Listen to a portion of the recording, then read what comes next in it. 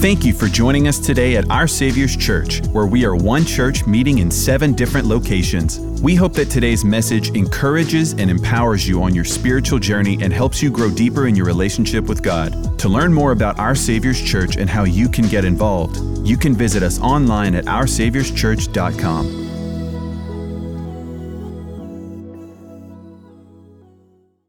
Well, good morning. Michelle and I just got back from Scottsdale celebrating our 42nd anniversary. And we were at the Fairmont Princess Resort, and I call her my princess, so we called that the Princess at the Princess. And it was an amazing time. As a matter of fact, you want to know what Scottsdale's like this time of the year? It's like yesterday, every day. And so it was an amazing time. Michelle always gets paranoid when I tell people what a nice place we go to.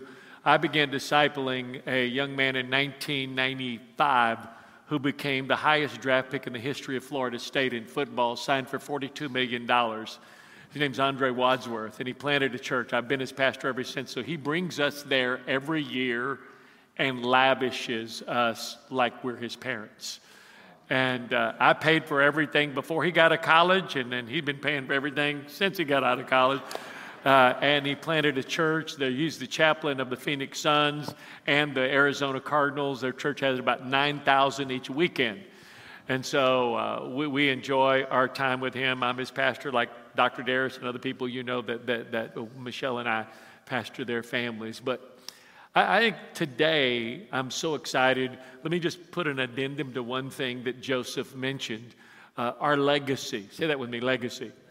A group of legacy founders got together and committed to give $3 million a year to us to continue building our buildings to reach people. Each weekend, how many of you know today 48 people got saved? How many of you know, got baptized? How many of you know that's not normal? Okay, that's every month at OSC. Each weekend, just here, we average about 75 to 100 people giving their life to Christ. Across our campuses, hundreds of people give their life to Christ every weekend. So when we talk about building, number one, we've outgrown this facility a long time ago. Even though we sent 500 people to 5 miles away from here to Youngsville 10 months ago, and then we sent another 100 or so people to Abbeville about 8 months ago. Since that time, the Lafayette campus went from 1,800 people to 3,000 people in the last 8 to 10 months. And most of that is people giving their life to Christ and being born again. So when we talk about expanding, we're not talking about buildings, we're talking about people. One of the people that was baptized today was one of the men who watched us every week from the Lafayette Parish Correctional Facility.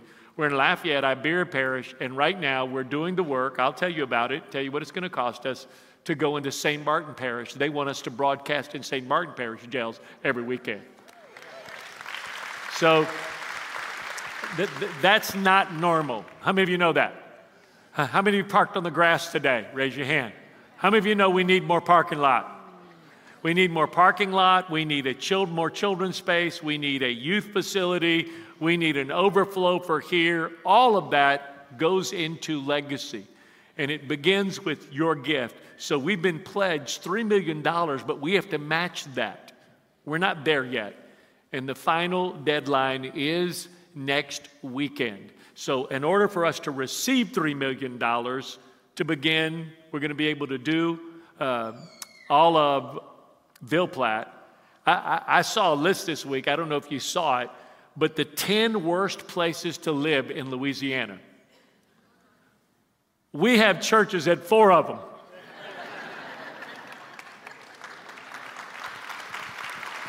Let me tell you how I interpret that. The 10 cities that need Jesus the most.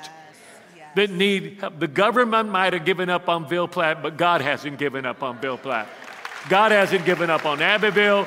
God hasn't given up on Opelousas. God hasn't given up on any of these communities. And when you see the crime rate and you see joblessness and you see all of the violence that's taking place, does that mean they need less churches or more? More. Last year, 3,000 churches in America opened up. Isn't that great? 4,000 closed. Each church is a light center. And every time one's removed, darkness comes into a place where there was once light. And so that is what you do with your legacy giving. So with that legacy giving, we're going to begin completing the Opelousas, Ville Platte, expanding Abbeville, and then beginning right here to expand a $9 million expansion that will go from the beginning of this year into next year so we can have 400 more seats, parking, children's spaces, youth facility. We have this building, and we have a building that seats 120 kids. That's all we have. So you just saw we have hundreds of students that gather here each week. We don't have a place big enough for them to gather if they don't gather right here in this room. So today, I want to just remind you of that. Is that okay? Yes. Okay, thank you. Well, today, I love doing what Michelle and I are going to do today because this has been my princess of 42 years. I knew Michelle. I met her right on Broadmoor Street. She walked in with her brother who I'd led to Christ. She was 13 years old. 12. I thought she was 13. And she walked in. She was a tomboy. She hadn't even blossomed, if you know what I mean. Like she hadn't blossomed. And I led her brother to Christ, Pastor David. How many of y'all know Pastor David Baudouin? And when he was 9 years old, he used to literally sit on my lap and I would kiss his head. So sometimes when we're in pastors' meetings, I'll look over and go, Pastor David? And so I've always been a part of their family, and Michelle's family was the complete opposite of my family. My dad was married 5 times. Each woman he married to my mother had been married 2 or 3 times. I finally married him to the last woman that he was with until he died when he was in his mid-70s, and she was a white lawyer that had never been married, and I knew she would sue him and he couldn't get away from her, so I married him. It's a true story. He just passed away, went to be with the Lord about 2 months ago, but that's actually my story. So when some of you sit here and you wonder, Pastor Jacob, why do you speak with such bold conviction about marriage when like I'm divorced or like I'm going through terrible times? Because no matter what you've been through and what you're going through, I've been a child on the other end of that. I was the child on the other end of divorce. Okay, divorce sounds like a paper and like an argument and there's biblical grounds for divorce. Here's what they are: adultery and abuse. And I'm not talking about he didn't talk to me, that's mental abuse. I'm talking about physically abusing you. And so today, as we look at our worlds, I think of the world that I grew up in and the world that Michelle grew up in. So coming from all the brokenness, the multiple things, I in my mind, I have pictures. How many remember when you were a kid? How many remember like meeting someone you thought was rich the first time when you were a kid? Raise your hand. So I was in the Mexican ghetto of Houston in the barrio, and they would come by and they would pick up little Mexican kids like me and take us to sell Shipley's Donuts door to door. Now don't get mad at me. I didn't know meshes existed. And they would take us to these rich white neighborhoods from the Mexican ghetto. And I mean, I'm a little 11, 12-year-old kid, hair down to here, and I'm just going door to door. And it was rich neighborhoods because, number one, white people lived there, and they had central air. Now, back then, you either had a fan or a window unit if you were really uptown. And I remember just going through, and they would open up those doors. You could just smell. You're in a nice neighborhood. You can smell that central, AC coming out. I remember going to one door, and a beautiful little blonde-headed girl, about 13, opened up the door. I was about 12. And when she opened up the door, I was embarrassed. I was embarrassed because of how I looked. I was embarrassed because she was rich and I was poor. I was embarrassed because she was beautiful, and like I could never have a life like that. And I remember walking away from that door as a little kid going, if that could ever happen. If that could ever happen. I can tell you the number one desire of every person in this room: to have a marriage where Christ is the center and to have children that are following Christ with you, and one day grandchildren that want to become just like you.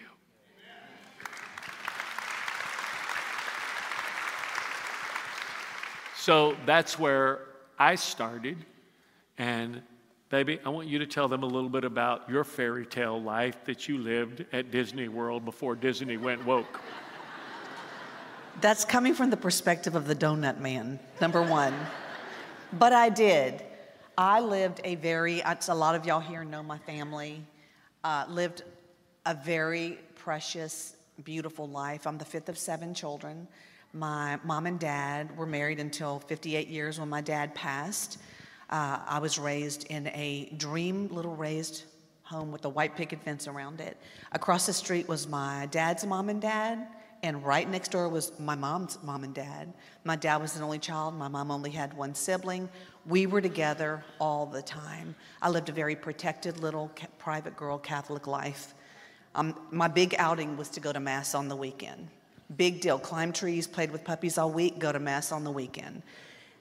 Still cannot believe that they let me marry Donut Man at 18. Nobody in my family got married before they were 32. My parents let me get married to Pastor Casanova at 18 years old, and I'm so grateful that they saw with spiritual eyes what could be and not exactly what was at that moment. And I say this, only God could write stories like this. Hollywood can't prefab it, because this and this should have never been, and yet it seems like it should have always been. I love those God stories, and I get to be a part of that. Thank God. So when Michelle went off to Bible college, she graduated from high school a year early, and she went off to Bible college, and she came back, and for the first time, it was like I saw her for the first time in my life. And then it wasn't long after that. Exact words, because we're 11 o'clock, and I can say this. He sees me for the first time, and he goes, "Did you do something different to your hair?" I'm like, "No." "Are those new jeans?" "No." There was nothing different about me. Just he saw me for the first time. So, there was something different about I grew up. Okay, whatever. Oh, yeah, there was. That's not true. Maybe it's because I wasn't holding a puppy or something. And not long after that, I actually, for those of you who know, Miss Louise went to be with the Lord a few months ago as well, and I fell in love with Miss Louise. She was like the mama I wished things could have been like when you grow up. My mom did the best she could, but like the life, just like her life versus my life. And I fell in love with her. And I fell in love with Miss Louise, and when I knew I couldn't marry Miss Louise, I figured, what's next? And Michelle came back from Bible college, and I was just smitten like I'd never seen her before in my life, even though I'd known her since she was 12 years old. And it was not long after that, I asked her mother. It's a great story. I won't go to the details of it, but I told her mother that I had feelings for her and that I loved her. And she said, "Well, Michelle loves you." I said, "No, it's a different kind of love I'm talking about." And her mother said, "Don't tell Michelle, that would break her heart. She's always respected you." And then a day later, Michelle, sobbing in the bathroom, said, "Mama, I just had this crazy thought. I'm in the mirror fixing my hair, and this overwhelming thought came to me that I'm going to marry Jacob." And 6 months later, so we got engaged after that time of courtship. I picked her up at Bible college. Come on. Yo, did I have it going on? Come on, did I have it going on? Look at me. Jana, you would have dumped Stuart so fast, you wouldn't even know what was going on. I don't care who you are. I mean, you would have, I mean, I had it going. That's like what it feels like to win the Brown lottery, for sure. That's how I felt. She's wearing size 1 or 0 jeans. She weighs all of 99 pounds. And I picked her up there. That was right before Thanksgiving. We went past by my mom's and them and had Thanksgiving with them, and then came to Lafayette, and then we would get married January the 15th, not many days after that. And here was our engagement picture. Look at that. Calvin Klein jeans. What? I didn't go on. Calvin Klein jeans. Y'all know where that is, right? It's Acadian Village. It's Acadian Village. And then not long after that, next picture. I know. That was our wedding day, and then the wedding. Hey, look at me. When things get tight, I try to bring up that picture. Baby, remember that picture? Let's try that pose again. And there's when we were married at actually the Presbyterian Church on Woodlawn Street, right here, Grace Presbyterian in Lafayette. I don't know if you're where you are from, Grace, but we'll take y'all to OSC campus. And now 42 years later, here we are. And I married that blonde-headed girl from that house. And 42 years later, after 6 children, cancer, a brain tumor that Michelle had, after the loss of a child, after walking each one of our children through their own trials and triumphs, rejoicing at every graduation and crying at every disappointment. What is the difference between the way she was raised and I was raised and how we could ever end up together? Jesus and this book right here. That's the difference. Jesus was speaking, and he had a group around him, and he began to try to tell them the difference between people that really knew him and the people that said they knew him but actually didn't. And here's what he said. So if the tree is good, it will produce good fruit, but if the tree is bad, it will only bear rotten fruit and deserves to be cut down and burned. You'll know them by the obvious fruit. Come on, read with me.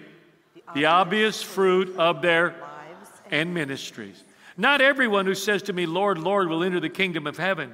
It's only those who persist in doing the will of my heavenly Father. The will of God is the word of God. Say that with me. The will of God is the word of God. For my marriage, the will of God is the word of God. For my parenting, the will of God is the word of God. For how my relationships go with other people, the will of God is the word of God. This is the last will and testament of Jesus. He left for us. Okay? On that day of judgment, many will say to me, Lord, Lord, don't you remember us? Didn't we prophesy or preach in your name? Didn't we cast out demons and do many miracles in your name? And I will say to them, go away from me, you lawless rebels. I've never been joined to you. What he's saying is, I went to church. I read the Bible. I was in a Bible study. He's about to distinguish the difference between the people who've truly known him and his love and those who've just heard about him. Verse 24. Everyone, say it with me, everyone. Who hears my teachings and applies it to his life. So come on, applies it to what? Can be compared to a wise man who built his house on, let's say it, unshakable foundation. How many of you want that for your family? An unshakable foundation. When the rains fell and the floods came with fierce winds beating on his house, it stood firm. Why? Because of its strong foundation. But Everyone. Come on, say it loud, but Everyone. Who hears these and, say it loud, does not apply it to his life, can be compared to a foolish man who built his house on, and when it rained and the flood came and the winds and the waves were beating upon the house, What's interesting in this story is Jesus doesn't say that a Katrina came to the house that was built on the sand and a Category 1 came to the house that was built on the foundation that was right, the rock. Both of them looked the same from the outside, but the difference was the what? It was the foundation. What did he say the difference is between a foundation of sand and a foundation of rock? Answer: if you hear these and apply them to your life. If you hear these and apply them to your life. If you hear these and apply them to your life. I should never be married to someone like her. Today, while we sit here, all 6 of our children are serving Jesus. 4 of them are in ministry. 5 of them are in ministry preaching the gospel. 1's in heaven preaching the gospel. All of them are serving Jesus. Is that the goal? Yes. We get to spend eternity with all of our children. They know God. They know the living God. So today, I want to share with you, Michelle and I, a few principles of parenting. We're going to call it parenting wisdom and marriage wisdom that we've learned by applying the Word of God to our lives for the first 42 years of our marriage. Not perfect, but persistent. Not never failing, but never quitting. Are you ready? Okay, baby. Okay, so parenting wisdom number 1 is no matter how great of a parent you are, there will always be a God gap. And the God gap is the area that you failed to reflect God the Father to your children. So you set the table for your children to have to lean into the goodness of God. And I want to share this with you. Whether you come from a great family like me, no family is a perfect family. I had a great family, but my family wasn't perfect. Okay, there was a God gap in my family. Pastor Jacob's family had a huge God gap. Together we get married, we have 6 children, we're committed to do it right, but guess what? There were areas we failed. So all of humanity, I love the kindness of God. He's the ultimate equalizer. It doesn't matter if you came from the right family, the wrong family, the rich family, the poor family, the educated, the not educated. He will afford all of us moments where a human cannot meet that desire in us. And we all have to lean in beyond the God gap to reach God, to fill that area. What she means is, how many of you have raised children? Okay, how many of you are raising children? How many of you made mistakes in doing that? Let me help you. Number 1, you can't fix in your children what you broke. Only God can. One day when I was sitting with Pastor Jim, our pastor, telling him of some things that I felt like I'd not lived up to as a godly father, he looked at me and he said, Jacob, you can't fix in your children what you broke. Only God can. And your best efforts will have some area where you will fall short. I love what Dr. Darius Daniels says, because I'm human, I don't do some things imperfectly, I do everything imperfectly. Michelle and I at night pray together before we go to bed, and then I kiss her at night. One night, many years ago, we prayed with her, and I'll go to kiss her in the dark, and I busted her lip. Like, how could something so good go so bad? Okay, I want a point of endearment. Instead, she goes to bed aggravated with me with her lip busted. Listen carefully to me. Our best efforts are sometimes just our best efforts. But no matter who you are as a parent, there will be a gap where you fall short. And that's where you say to your children, baby, my job is to reflect God, but I'm not God. Only God is God. Only God is perfect. So good.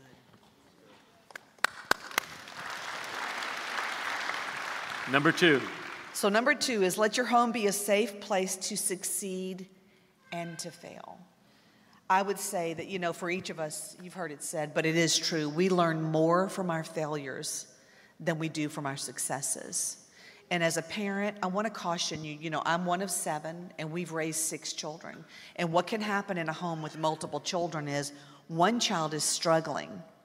And make no mistake about it, all the other ones are going to side with the mama and daddy, and everyone's pointing fingers at this child. Don't let siblings do that. They're not parents. They're siblings. You're the parent. The ultimate goal is that you keep the peace of God on your home, and you teach the other children to extend grace, to be patient. And yes, you're holding them to a good standard, but you get my point. Because one day, those children are going to mess up. Everybody has their day of reckoning, but your goal is to keep the peace of God on your home. So here's number 3. Discipline your children.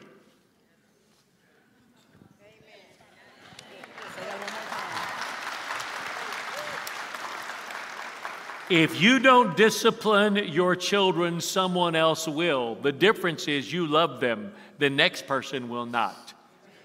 The teacher may not love them. The principal may not love them. The police officer may not love them. And the person they're in jail with may not love them. If you don't discipline your children, someone will. I don't discipline my children so that I will love them. I discipline my children so other people will love them. They're my children. I will always love them. The goal of discipline is to give them a little pain now to keep them from a lot of harm later. How many of you have been spared with this statement? Hey man, everybody's going to do this. If I do that, my parents will kill me. I'm not going. How many have ever said that? And would they have killed you? Answer, no. But you know what? The fact that it would have hurt you or hurt them or hurt both of y'all, that one statement alone saved you from a plethora of trouble. A plethora of trouble. Proverbs 23:13 says like this: don't withhold appropriate discipline from your child. Go ahead and when he needs it. Don't worry. Come on, read it out loud. It won't kill him. He's going to act like it's killing him. She's going to act like it's killing her. A good spanking could be the very thing that teaches him what? Another translation of this same verse says, and you will deliver his soul from hell. So I like to say it like this: he either can give you hell or you can help deliver his soul from hell. Proverbs 13:24 says, if you withhold correction and punishment from your children, you demonstrate a true love. So do what? How do you prove it? Be prompt to punish them. How many of y'all are parents in the room today? Okay, so please listen to my heart when I say this. I give you permission to parent. Because words matter, right? Order matters. Parents are parents, and children are children. Parents are adults, and children are not. And I came from a generation where your parents disciplined you, and they were your parents. They were not trying to be your best friend. They didn't even care to be your best friend. They fulfilled their God-given holy role of being a parent. So guess what? We raised our children the same way. I have children here serving on staff. I didn't even care if they liked me.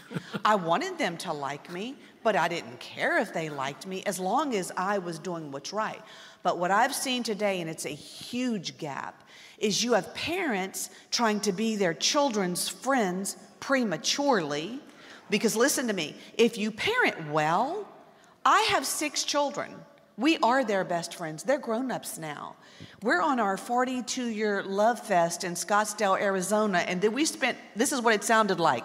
Zzz, zzz, zzz, zzz. And you answer the phone. 6 children, 5 in heaven, but 5 of them are calling you at least 3 times a day. What y'all doing? Wait, my God. I mean, are y'all alive? I mean, y'all been going weeks. Baby, we've been here 3 days. We do this once a year. Okay, so we raised our best friends. But when I see adult parents negotiating with children manipulating their parents, parents trying to rationalize and reason with children, y'all, they are not emotionally mature to handle it. They're not intellectually. So you're talking, and all they want to get is the candy they want. And they know they're going to get it out of you because you're the idiot. You are the parent. No, but listen. That's funny, but it's not. Because if you don't parent well, when they're young, they're adorable. You're going to cuddle them at night when it's time to go to bed. But if you don't get this area right, they're not always young and adorable. And you're going to be the parent laying in your bed at night, worried sick about them when they're teenagers and college-age kids, praying they're just going to come home safe because they're making so many poor choices. I give you permission to parent them. Good. And, last thing. Okay, sorry. Last thing. As it concerns discipline, I just want to share this with you. This is the Word of God. These principles, I'm not smart enough to reinvent this. When it says spank your child, we had a wooden rod hanging on our door. If you didn't get a wooden rod for anything, you had to full on straight up lie to my face or harm one of your siblings. And or you be did disrespectful. that, or be disrespectful. Then you got 3 swats, period. Then we hug you, pray for you, and you go outside and play. It's over. 5 boys, that rod got a lot of use, right? Another thing I want to caution y'all about. Tell them who made the rod. I'm going to tell you, my son Christian, wild man Christian, the hardest one of the bunch, made the rod. The rod is now hanging in Christian's house because he has 3 children that are just like him. And he does the exact same thing because he's very wise. But I want to caution you about something else. The new thing as of, the last 20 years is just time out because you love your child so much. How could anyone ever spank their child? Well, let me just help you with that mentality. You send your child to their room by themselves to give them time out. Do you think they're sitting there thinking wonderful thoughts about you?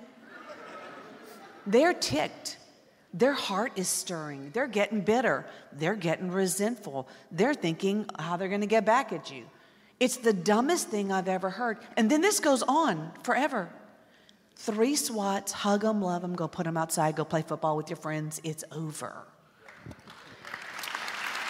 Do you know where most abuse comes from? When parents don't consistently discipline, you let it build up, build up.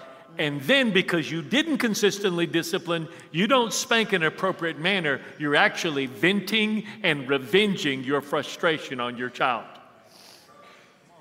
It is work to stop, pull over the car and go, I told you if you did that again, you're going to get the rod of correction. And pull over on I-10 and have a little Mexican booty hanging out there like that, spanking you. It is work, but it's worth it. And the child that got it the most, the rod is hanging at his house right now. Think about that. Joseph called me one day when Pastor Joseph, John Wesley's 2 years old, he goes, I got it. I never thought I'd spank John Wesley. Let me tell you something. I'm driving down Ridge Road. People must have thought I was crazy. Pulled that car over, put the thing down, whipped his little butt, put him back in the car seat, picked it back up, and drove on home. I am going to do exactly what the Word of God says. It worked for y'all, and it's going to work for me. You say, Pastor, do you really believe in spanking? Let me give you the answer. Yes. Do you know why? I've just never considered myself smarter than God. It's true.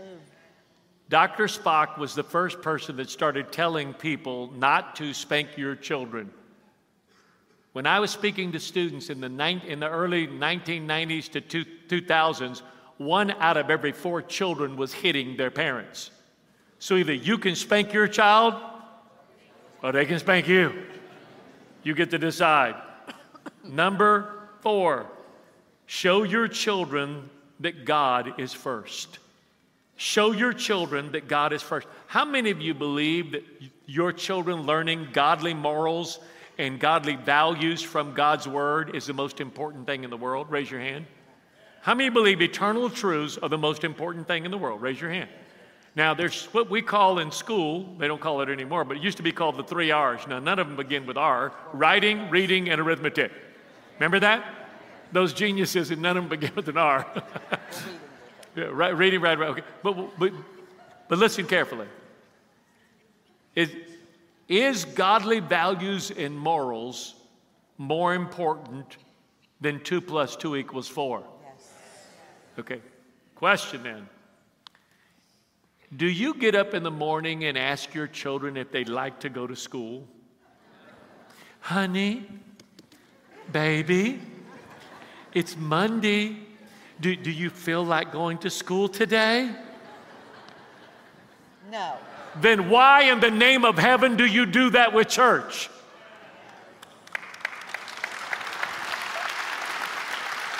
Well, Pastor, I don't want to shove it down their throat. Your parents made you eat vegetables. When you grew up, did you stop eating them? No. Of course not.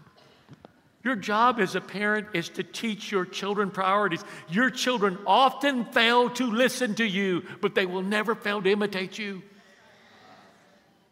They will never fail to imitate you. You know how I know that? People come walk in this church and go, is that Joseph preaching? Yes. Joseph? Yes. Joseph Aranza? Yes. Christian's a pastor? Yes. I never thought he'd be a pastor. Because they often fail to listen, but they never fail to imitate. Show your children that God is first in your time. Is church a commitment or a convenience? Now, I love when Torrin, I don't know if y'all were here for spiritual renewal, but Torrin Wells said something that I'll never forget. Thank you. He said something I'll never forget. He said, I fear for the next generation.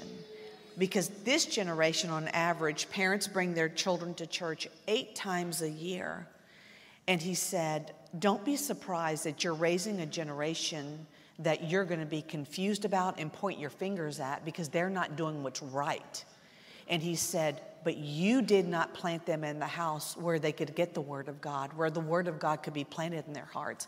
And he said, you're going to find yourself as a grandparent to your children and your grandchildren, and you're going to be in church, and you're going to be texting them, hey, baby, are y'all coming to, I'm at church, where are y'all? And they're going to respond, oh, I didn't know y'all were going today. Because it wasn't a consistent pattern in your life, it for sure will not be a consistent pattern in theirs. They need to know that the Bible and prayer are normal practices in your home. They're normal practices in your home. They need to know that you tithe. But when they get money, they get $10, you need to say, baby, this dollar goes to God. You save $1 and $8 are for you. Mm-hmm. They need to know that. Now, you know what's exciting? What's exciting is 3,000 churches open up, brand new churches every year. Isn't that wonderful? You said that earlier. Let me tell you what's sad. Did I say that earlier? Yes. Okay, what? 4,000 close. That is a net loss. That is for you and me, us showing that church is a priority to us. It doesn't matter if you're in Abbeville. It doesn't matter if you're in New Iberia, Lafayette. The next generation is waiting on us to show them what our true priorities are so they can follow and like. They need to know that. The third thing is your talent. How many of you, this is your church? Okay? Let me ask you a question. Who picks up at your house? Who cleans your house? Who serves at your house? Okay, is this your spiritual house? Then who should serve at this house? Who should give at this house? Who should give to others and help others at this house? Who should take care of this house? Who should build this house? This is your spiritual house, and you should treat it like you do, and your children are watching. Today, I saw an incredible young couple that I love. I married them. The dad of the young man is now passed away, tragically passed away. I preached the funeral. It was during COVID. Very sad. Today was one of the first days he's been back in church since his daddy passed. Do you know why he's back in church? Because his daddy's priority was the house of God.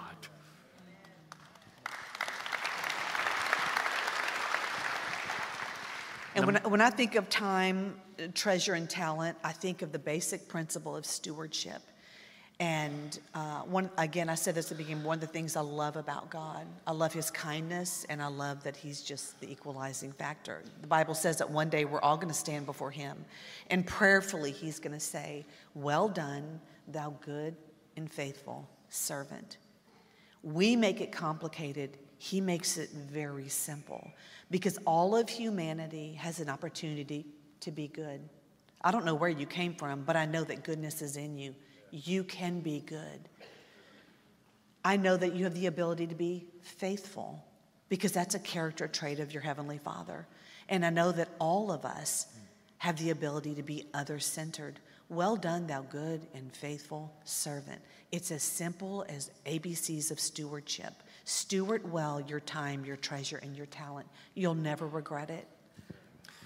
Number 5, pray with your children nightly. Now, this is interesting because Michelle would read stories to the children, okay, at night, and then I would go in and I would pray with them at night, all the way up until they were like in their late teens, in early 20s if they were living at home. First of all, I wanted to smell them. Parents, am I right? You going in there, hey, how are you? Like a drug-sniffing dog. Well, you're smelling for cigarettes, you're smelling for anything. Parents, am I talking? Yes. Okay, and so I think some of our children moved out of the house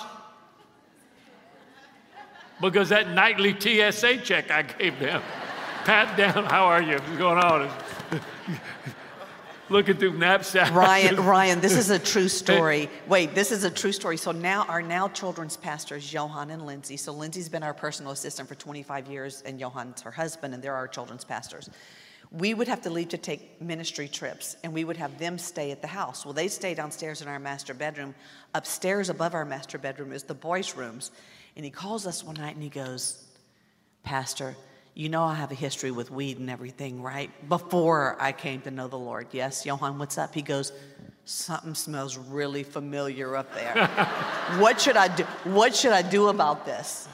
Jacob goes, you go do what you think you're going to do, and then when I get home, I'll do what I know I need to do. He still laughs about that. Well, let me tell you what I would do when I go up at night. It's true. Let me tell you what I would do when I would go up at night. How was your day? Fine. I would think of some biblical principle, some scripture, something I'm going to say to them, share with them. And I'd ask, who'd you talk to today? Nobody. How was everything? Okay. Anything going on? No. Okay. 99% of the time, that's what can Daddy pray for? I don't know. 99% of the time, that's what I got. But 1% of the time, they would go, I said, how you doing? Not good. Well, tell Daddy what's going on. And all of a sudden, all those 99 days that I knocked on the door of their heart and it was closed, it was worth it, because in that one moment, they opened up their heart. If I would have said, when I go up there, all they do is nothing, I don't even care. You know what's so cool? Now they're doing that with their children every night. They're doing that with their children every night. Deuteronomy chapter 6, verse 4 says this, listen, Israel, the Lord your God, the Lord is the only God. Love the Lord your God with all your heart, with all your soul, with all your strength. Take to heart the words that I give you today. Read this with me. Repeat them to your children. Talk about them when you what? Or when you get up. Now, I don't know how we're going to do this in the next 10 minutes, but we're going to go through now our marriage wisdom in the next 10 minutes. You're about to witness a miracle. Okay? Number 1, I'm going to give to you. Don't go to bed angry. Why are you making me do this one? Don't go to bed angry. You know, we all have opportunities. Pastor Casanova's amazing. We have an amazing marriage, okay? But no marriage is perfect. And on occasion, there have been times, I'm going to be honest, 5th of 7 children, you go to bed and you're always sleeping with a sibling, and now you're mad at that sibling. What do? You draw the imaginary line and you go, do not cross that line. I will kill you if you cross that line. Well, now you're grown up and you're married. What do you say? I'm not joking. I swear if you cross that line, not a toe. That's what it's talking about. Don't do what I just said. And I have the remedy for that after, but you can go on. Well, why is this so significant? Do you know what the final word before divorce is? Psychologists across the board have come up with one word that is the final stage. It's called indifference. Indifference. What is indifference? You got hurt. It went from hurt to unforgiveness. It went from unforgiveness to resentment. It went from resentment to bitterness. And now your heart is hard and indifferent. Men, you understand this. You've seen some cement poured, stir up a little bag, it's mortar, it's rocks and water. You mix it up together and you pour it. When you pour it, what can you do? Can you write in it? Yes. Come on, you can write anything you want in it. What happens when it sits overnight? That's what happens to your heart, because you lay there in bed and you start hearing the voices of resentment. Resent means to relive. That's what it means. And so you start, the accuser, who is the devil, he gets in and he starts, can you believe you? I can't believe you, man. Let me tell you something. And you know what? You remember that guy you dated that was a nerd in school that really liked you and you just wouldn't have. Now he's a doctor and you could be living up in River Ranch right now and staying here living where you are right now with him and a track home, and you really could have. I mean, he was so important to you. And you know what he's hearing? Just look at her. Look at her. Remember that skinny girl that liked you in junior high? You saw her the other day in Walmart's? She was fine. She'd be so happy to be married to you. She'd be treating you right now like she's a king. I can't even believe that you ended up marrying her, because you ended up marrying her because that becomes. Am I lying? Answer? No. No, because the accuser is good at his job. If we don't do ours, the accuser still does his. And so it's as simple as simply looking over and saying, This is what I say. When you're so mad at your husband that you just want to rip his head off, his cute little head off, that you can't even look him in the face and apologize. But when the lights go out at night, you can reach your hand over and take his hand, just go, baby, I'm so sorry. Like I'm so sorry. I swear to you that has worked for me 1,000 times, girls. And then I say, can we kiss and make up? And I say no. I still say the toe thing, but I'm teasing. No, you're not. But I'm sorry. It's really as simple as an apology is my point. I know, as an apology is my point. I'm a Christian. I should be a professional repenter. Right. I have to ask God to forgive me every day. Come on, say this with me. I'm sorry. Come on, say it loud. I'm sorry. I'm sorry. Some of your mates just witnessed a miracle. Okay, number 2, do not have a child-centered marriage. It makes your children selfish and you short-sighted. They're leaving one day. Your mate is not. Number 3. Wait, and in that equation, y'all, nobody wins. I have notes too. Okay, go ahead. Go to the next one. I'm not going to bed at night with you saying I'm sorry. Number 3, don't allow your children to divide you. It's bad for you and worse for them. It sows insecurity. It teaches them to be professional manipulators. Yes. And if the relationship ends, you will sow resentment in their heart because they will believe the shame and guilt of they caused your separation. Don't allow your children to divide you. Now, there's only one, the favorite in our, she does not believe that it's the favorite, okay? But if you were to ask any of the other children, who's the favorite child, they would say Joseph. And she would say, the one with the coat of many colors. That's not true. You say, well, Pastor, how do you know that? Well, at Christmas, like, it would be Jacob Jr., you get a guitar. Christian, you get a shotgun. Haddon, you get hunting decoys. Amberly, you get something girl. Wesley, you get something guys like.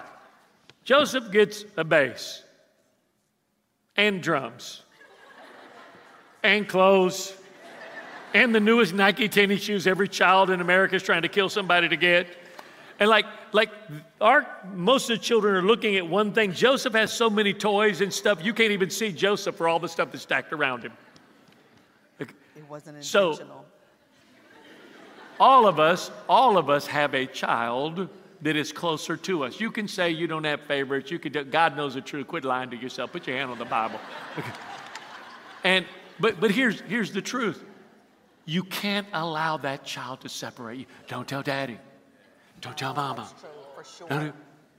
The enemy is the divider, and not only is it bad for your kids, it's worse for your marriage. And the worst thing you can do for your kids is to divide your marriage.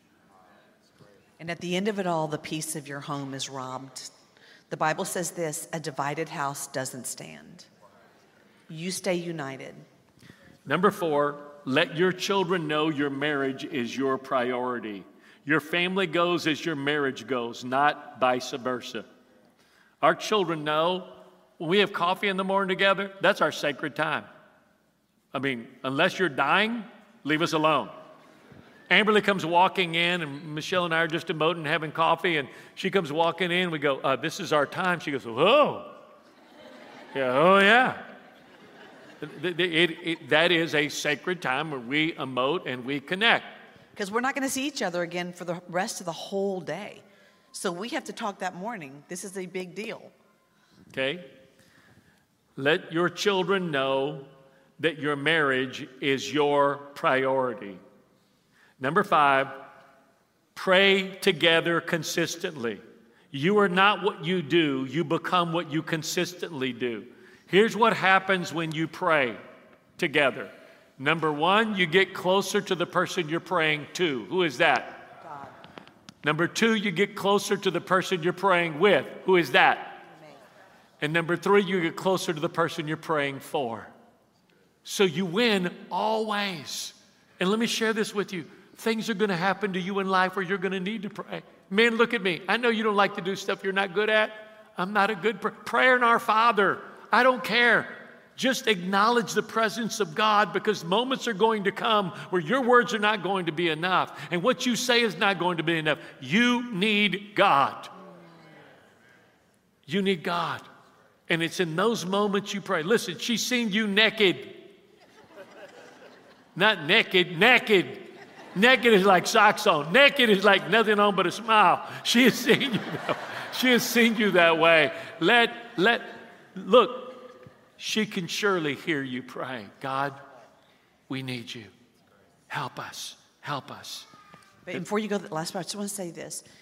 A healthy marriage, when I think of my grandparents and I think of my parents, the Bible calls them oaks of righteousness. So they grew, and they stood hurricanes, and they stood storms, and I could tell you a million storms they went through. But they grew up to become immovable, because they were an oak of righteousness. So all their children took shade under them. You had a problem, where do you go? You go to your mamas, you go to your mamas. They're anchors in your life. Well, they're all gone. So now guess who are the oaks of righteousness? We are. And our children are counting on us to get this right and to keep it right. And so are your children. You too can be an oak of righteousness. Okay, and then finally, let your children see you and your mate express love and affection until they throw up in their mouth.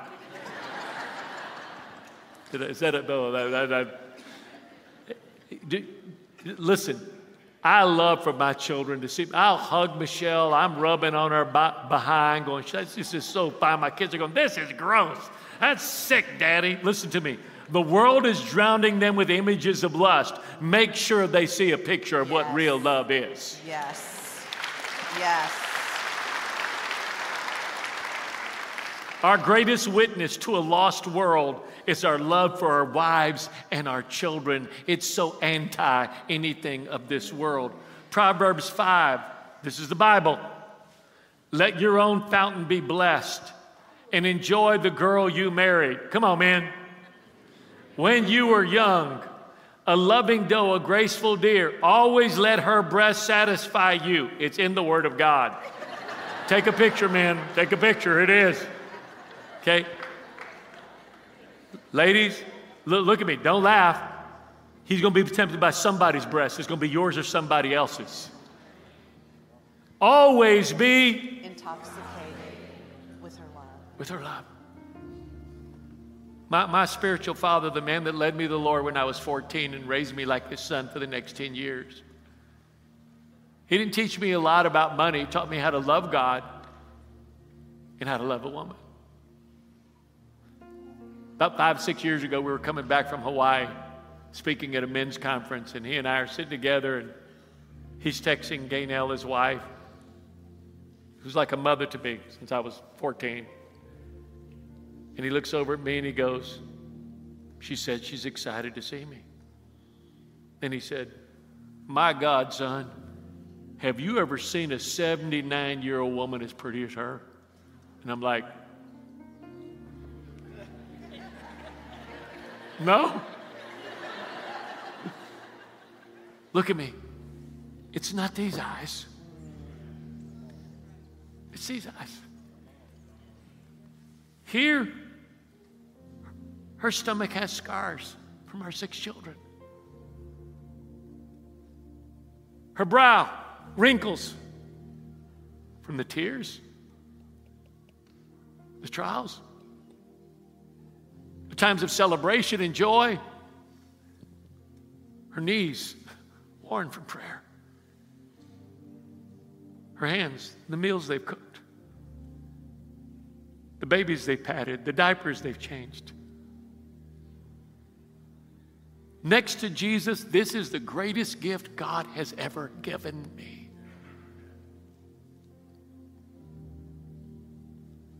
Today, you're made as two. If you're single, this is a picture of your future. I want to say this, baby. Everything you just said, you know, coming to church, that's like the celebration of our faith. I love coming to church. I can walk in here heavy-hearted and worship starts and my whole soul changes. This is a celebration. But the sacred moments that no one shares but you and God are everything my husband just shared. Mama, if you're at home changing diapers, that's a sacred moment. If you're at home serving your family, Daddy, if you're at that job working extra time to provide for those you love the most, those are the sacred moments. That is what makes you an oak of righteousness. Coming to church is the extra. We want to stand and we want to pray. I want you to stand with me all across this room.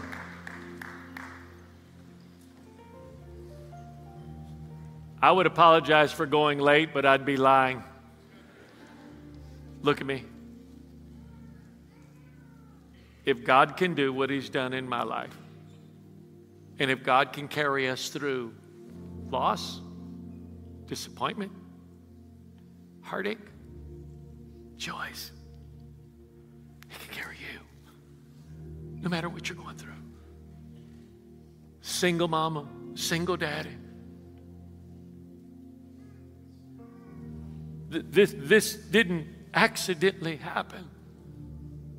There were thousands of choices made, or this story wouldn't be what it is. Today, every one of our children are serving Jesus. We get to spend eternity with Him. And I get to do life with the greatest gift God's ever given me, not named Jesus. I want to pray that for you. We want to pray that for you. If you're here with your mate, would you take them by the hand? If you're single, I want you to think about the person God's going to give you. Don't claim anybody around you, but just like, I'll take him. No, just calm down. Be careful. Father God, today, Michelle and I pray. There is no reason why our story should be but Jesus, you. A loving Father who knows the disappointment of every person here and the joy of every person here. And He sees our children. He sees our grandchildren. Children we don't even know yet exist, and grandchildren we don't even know they exist. Great-grandchildren that are counting on us. Building a foundation that stands the storms of life. Today, Lord Jesus. Today, Lord Jesus. We pray for every single person here, single or married. A picture of their future for those that are single.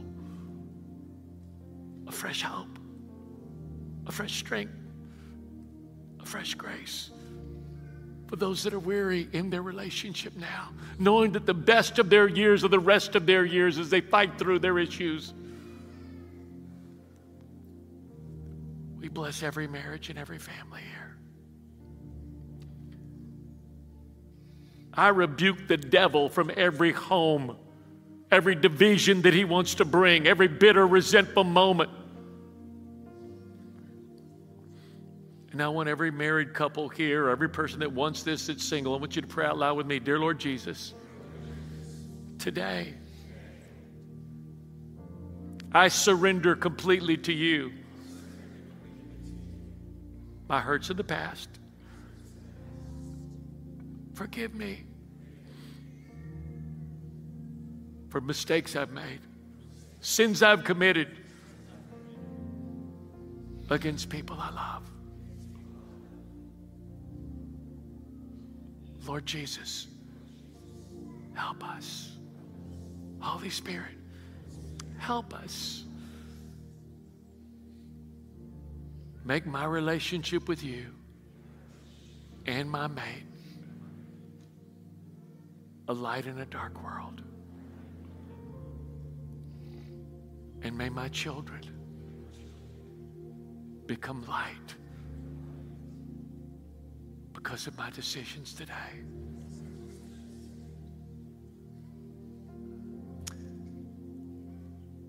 And now with every head bowed, every eye closed, maybe you're here today and this is what you want so bad, but you've never surrendered your life to Christ. You've never been born again.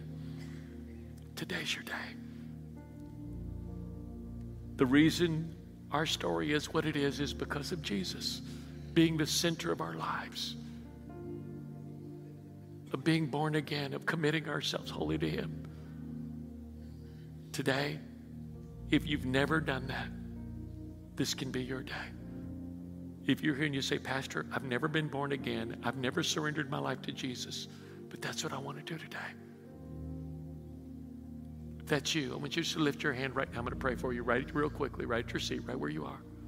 Okay, yes, yes, yes, yes, yes, yes, yes, yes, yes. Okay, you can put your hands down. Let's pray out loud, church, with those that raise their hand. Dear Lord Jesus, I believe you're the Son of God. I believe that on the cross, you took my guilt, my sin, and my shame, and you died for it. I believe you faced hell for me so I would not have to go. And you rose from the dead to give me a place in heaven, a purpose on earth, and a relationship with your Father.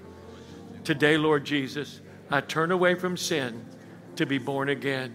Today, God is my Father, Jesus is my Savior, and I'm born again in Jesus' name. Amen. Come on, did you receive that? What a great word. Hey, if you just made that decision to give your life to Jesus, your next step is water baptism. You can grab this card in front of you, fill it out. Hey, we will see you guys next week for week 1 of our Easter series.